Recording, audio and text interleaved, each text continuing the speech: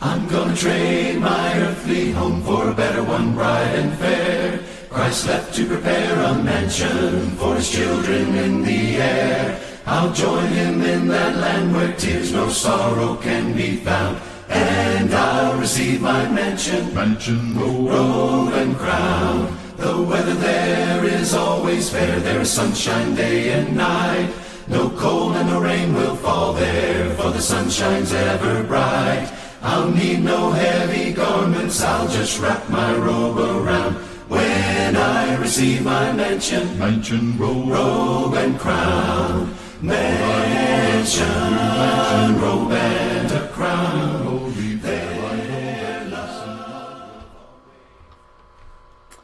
Good afternoon. It is Wednesday, March 14th, 2018, and I want to thank you for taking some time out of your busy days to join us for this daily Bible study as we look at Luke chapter 3 today. As with all the previous videos, if you're watching this after it's live, thank you for tuning in.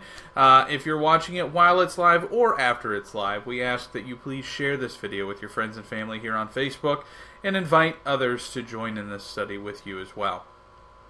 As I mentioned before, we're going to be looking at Luke chapter 3 today, and if you see the post information there on Facebook, we find a couple of things here in Luke chapter 3.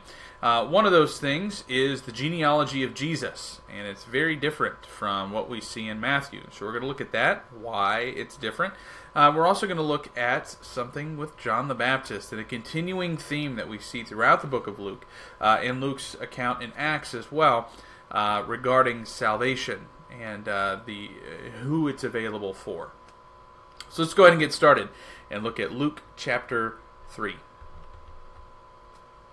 In the 15th year of the reign of Tiberius Caesar, Pontius Pilate being governor of Judea, and Herod being the tetrarch of Galilee, and his brother Philip, tetrarch of the region of Iturea and Trachonitis, and Lysanias, tetrarch of Abilene, that's not Texas, during the high priesthood of Annas and Caiaphas, the word of God came to John, the son of Zechariah, in the wilderness. And he went into all the region around the Jordan, proclaiming a baptism of repentance for the forgiveness of sins, as it is written in the book of the words of Isaiah the prophet. The voice of one crying in the wilderness, prepare the way of the Lord, make his path straight. Every valley shall be filled, and every mountain and hill shall be made low, and the crooked shall become straight, and the rough places shall become level ways, and all flesh shall see the salvation of God. He said therefore to the crowds that came out to be baptized by him, You brood of vipers, who warned you to flee from the wrath to come? Bear fruits in keeping with repentance, and do not begin to say to yourselves, We have Abraham as our father. For I tell you, God is able from these stones to raise up children for Abraham. Even now the axe is laid to the root of the trees. Every tree, therefore, that does not bear good fruit is cut down and thrown into the fire. And the crowds asked him, What then shall we do? And he answered them, Whoever has 2 tunics is to share with him who has none, and whoever has food is to do likewise. Tax collectors also came to be baptized, and said to him, Teacher, what shall we do? And he said to them, Collect no more than you are authorized to do. Soldiers also asked him, And what shall we do? And he said to them, Do not extort money from anyone by threats or by false accusation, and be content with your wages. As the people were in expectation, and all were questioning in their hearts concerning John, whether he might be the Christ, John answered them all, saying, I baptize you with water, but he who is mightier than I is coming, the strap of whose sandals I am not worthy to untie. He will baptize you with the Holy Spirit and fire. His winnowing fork is in his hand, to clear his threshing floor, and to gather the wheat into his barn, but the chaff he will burn with unquenchable fire. So with many other exhortations he preached good news to the people. But Herod the Tetrarch, who had been reproved by him for Herodias, has his brother's wife, Philip's wife, and for all the evil things that Herod had done, added this to them all, that he locked up John in prison. Now when all the people were baptized, and when Jesus also had been baptized and was praying, the heavens were opened, and the Holy Spirit descended on him in bodily form like a dove, and a voice came from heaven, "You are my beloved Son, with you I am well pleased." So here we have Luke's account, very briefly, of the baptism of Jesus. And again, it's very brief, not a whole lot of detail, but again, we have the details surrounding that in both Matthew and Mark's accounts here, and the same principles we see here in Luke as well. Now, something interesting, though, that Luke points out is a little bit different from Matthew and Mark's accounts, is that of John the Baptist's preaching and what he's preaching. So when John preaches about baptism, he's connecting sin and repentance. For the forgiveness of sins and repentance, I should say, not sin and repentance. Of course, they are connected because you need to do that to get rid of it. But he connects the forgiveness of sins with repentance. Now, of course, we think about that and say, yeah, of course, that makes sense. But this is something that Luke talks about a lot throughout the book of Luke, as well as Acts, especially when talking about baptism and the forgiveness of sins that's available through that, as we see in the book of Acts. Now, John preaches here, as we see on the screen here. This is from Isaiah chapter 40. Now, Mark and Matthew's accounts both contain this same preaching, but what they don't contain is Isaiah chapter 40, verse 5, which is what Luke contains here in verse 6, regarding the salvation of God. And all flesh shall see the salvation of God. Now, this is unique to Luke. Now, this, as I mentioned in the post-text of this continues the theme that we've seen in chapters 1 and 2 about the universal appeal of salvation through Jesus. The angel tells Mary about this. The prophet, I think he's called a prophet. The prophet in the temple, Simeon, talks about it as well. So we've seen this theme already, but John the Baptist is also preaching this, that salvation, all flesh shall see the salvation of God, not just the Jews, but the Gentiles as well. Now he teaches the crowds, he tells them to bear fruits in keeping with repentance. And he tells them, he says, leaning on the fact that Abraham is your father, that's not gonna save you. That's not gonna do you any good. Because God has the ability and the power to take these stones and turn this into a generation for Jesus. God doesn't desire a physical generation. He desires a spiritual heritage of people that are willing to and are going to obey Him. And so they are supposed to live, and this is what John is teaching here, that they are to live in ways that prove their repentance. And on the alternative, on the flip side of this, those who are unwilling to do that, unwilling to repent, unwilling to bear fruit in this way, then their consequences are not so good, right? It says, every tree, therefore, that does not bear good fruit is cut down and thrown into the fire. That's a serious warning. And so in response to this, you have three different groups of people. It's referred to as the crowds, but those three different groups is you just have the normal crowds, and then you have seemingly a crowd of tax collectors and a crowd of soldiers, and all three of them ask, "What shall we do?" And if you think about it and you look at Luke's account in Acts chapter 2, verse 37, the same question is asked when they are posed with the same dire warning. What should we do? Peter in Acts chapter 2 tells them to repent and be baptized, to be saved from this wicked generation. Repent and be baptized for the forgiveness of sins. But John, who baptizes with water, is preaching and teaching on repentance. He tells the rich to share with the needy, emphasizing compassion on those who are less fortunate, those who are poor. He tells tax collectors to do their jobs ethically, to do the right thing that they're supposed to do. Notice he doesn't tell them to quit their job, but to do it in an honest way. He tells the soldiers to treat others respectfully, not to take advantage of them because they have a position of strength, a position of power and authority, but instead be content with what they are given for the job they are doing. Very similar to the tax collectors. Don't take what's not yours. Again, they're not told to stop being soldiers, but to be responsible and to do what they're supposed to do. Bear good fruit. See, we can all bear good fruit in the jobs that we have. Now, there are some jobs that are probably not very good for bearing fruit, and we won't get into that, and those are jobs that you should probably consider leaving. But in almost every job that is a wholesome job, you can bear good fruit. You can do your job the way you're supposed to do, not complain, but serve as if you are serving the Lord.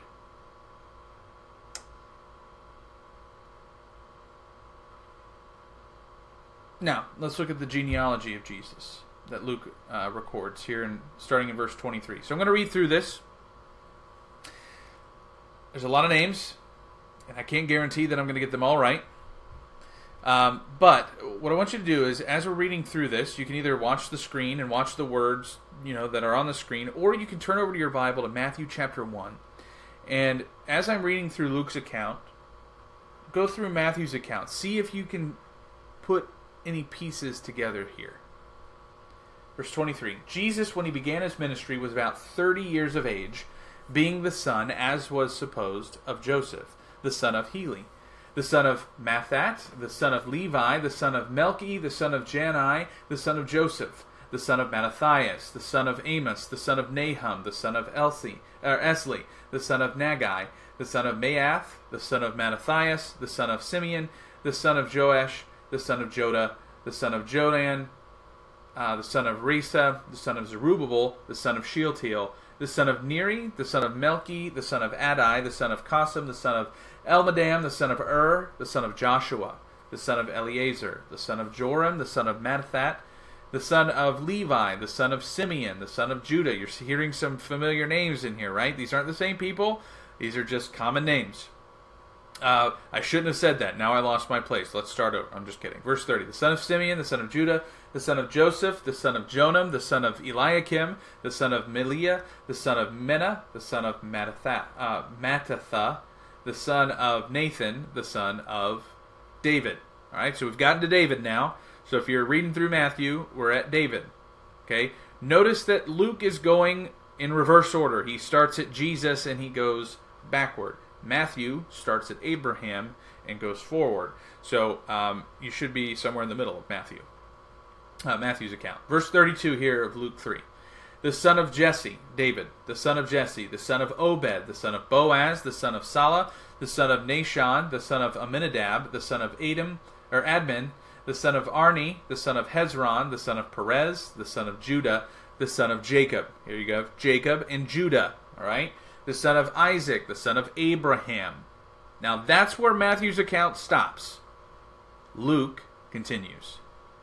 Abraham, the son of Terah, the son of Nahor, the son of Serug, the son of Reu, the son of Peleg, the son of Eber, the son of Shelah, the son of Canaan, the son of Arphaxad, the son of Shem, the son of Noah, the son of Lamech, the son of Methuselah, the son of Enoch, the son of Jared, the son of Mahalalel, the son of Canaan, the son of Enos, the son of Seth, the son of Adam, the son of God.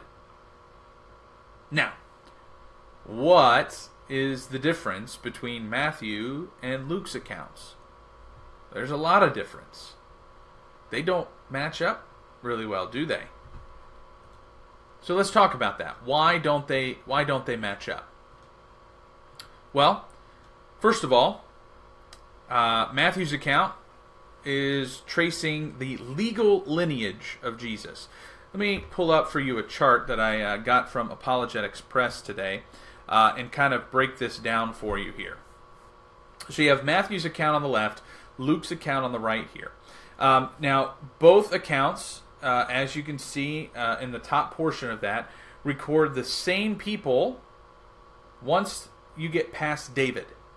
Now again, Luke's account goes all the way back to Adam, son of who? God. So you have a bookend. You have son of God, Jesus, son of God, Adam. Jesus is a bloodline relative through Mary, because Luke is recording the maternal line of Adam. It's pretty cool. But not only that, do we have the blood lineage through Mary to David and to Abraham. So Matthew's account traces Jesus' legal lineage through Joseph the father. And that's how Jewish culture traced inheritance, traced lineage, is through the fathers. And so legally, to be able to legally inherit the throne of David, which is as per the messianic prophecies here, Jesus had to be a direct line descendant of David. So in Matthew's account, what we see that Joseph was a direct line blood descendant of David, and therefore legally connected to David's throne. And according to Apologetics Press, this is the precise purpose of Matthew's genealogy. It demonstrates Jesus' legal right to inherit the throne of David, a necessary prerequisite to authenticating his messianic claim. However, an equally critical credential was his blood and physical descent from David. It is a point that cannot be established through Joseph, because, as Matthew 1 verse 18 says, after his mother Mary was betrothed to Joseph, before they came together, meaning sexually came together, she was found with child of the Holy Spirit. The child is not Joseph's. The child is not the result of Joseph and Mary procreating. So, Jesus needs a blood physical descent to the throne. And we find that in Mary's lineage, who is also a blood descendant of David. So both the blood of David and the throne of David were necessary variables to qualify and authenticate Jesus as the Messiah. This is important because of the prophecy that is fulfilled in this. Now, one of the questions, and you can see it in the chart down there, at the very beginning of this, it's in verse 23, it says that Joseph is the son of Heli. Now, Matthew's account says Joseph is the son of who? Jacob, right? Well, Joseph can't be the son of Heli, too. Heli is Mary's father. So how is Joseph a son of Heli? Well, we have to understand the use of the term son in Jewish culture. There was no Hebrew word. There was no word for son-in-law. Instead, they just called them son. And for many, that tradition continues today. And so the account is not false. It's not misleading. That is who Joseph was. As a son-in-law to Heli, he is considered a son. And again, the males are the focus, even though Mary is truly the background of this. Now, I also wanted to show this chart because of the connections. You see, this lineage is together until you get to David. And David's lineage splits off, Matthew's lineage and Luke's lineage split off at David. Matthew's lineage goes through Solomon. Luke's lineage goes through Nathan, both David's sons.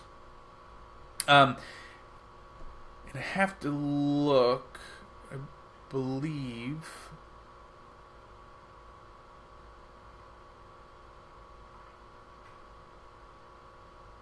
Give me 1 second here.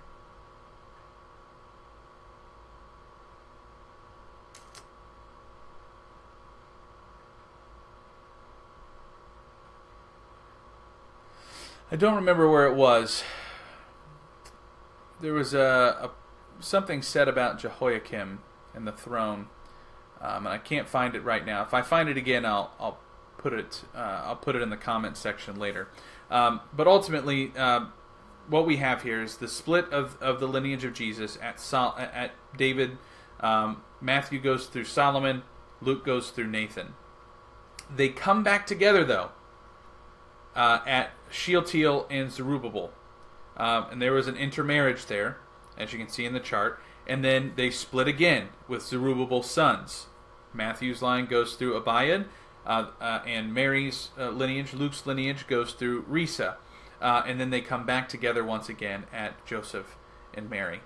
Of course, Joseph not being the biological father of Jesus, but rather the adopted father. So there we have some reasoning as to why we have the two different accounts. And if you look back really through Luke's account and even Matthew's account, Luke's account of the birth of Christ focuses heavily on who? Mary. And Matthew's account focuses heavily on who? Joseph. And the dreams of Joseph. So you have Luke's account who's very much so going through Mary's eyes, and Mary, as the mother of Christ, seemingly her eyewitness testimony of all of this. So you have that double connection. You have the connection through Joseph. You have the connection through Mary. And let me just tell you, I'm not a mathologist. I'm not a statistician. The odds of this happening, the odds of this pair connecting with the lineage that they have,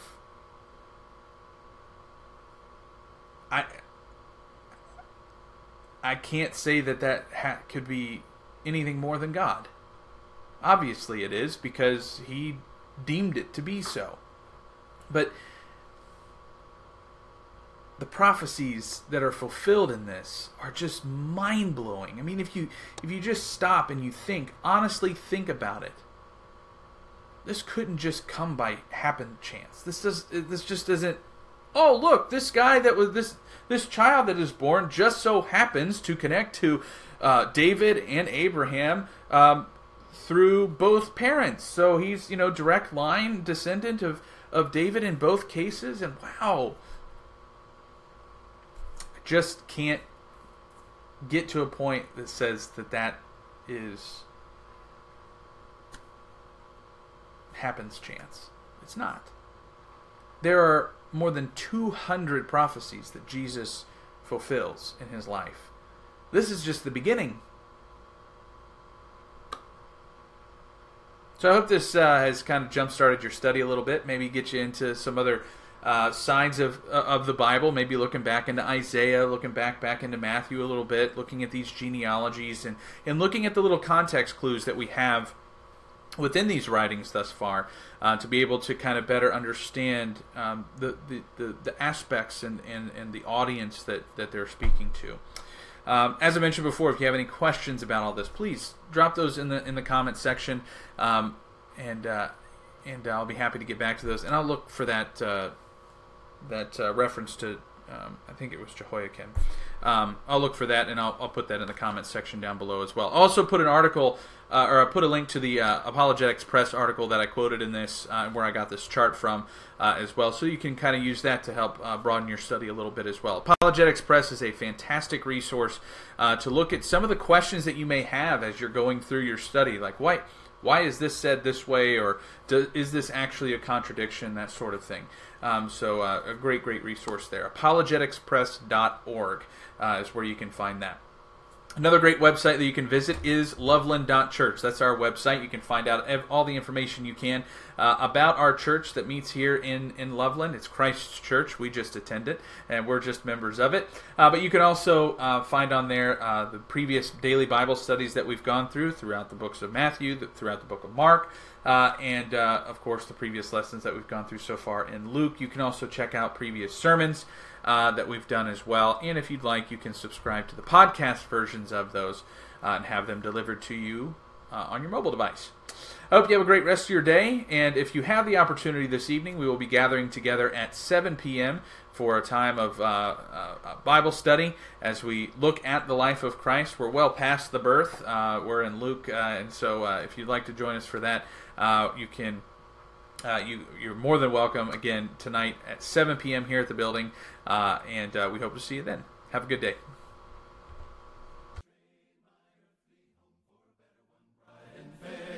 Christ left to prepare a mansion for his children in the air. I'll join him in that land where tears no sorrow can be found. And I'll receive my mansion, robe and crown. The weather there is always fair, there is sunshine day and night. No cold and no rain will fall there, for the sun shines ever bright. I'll need no heavy garments, I'll just wrap my robe around. When I receive my mansion, robe and crown.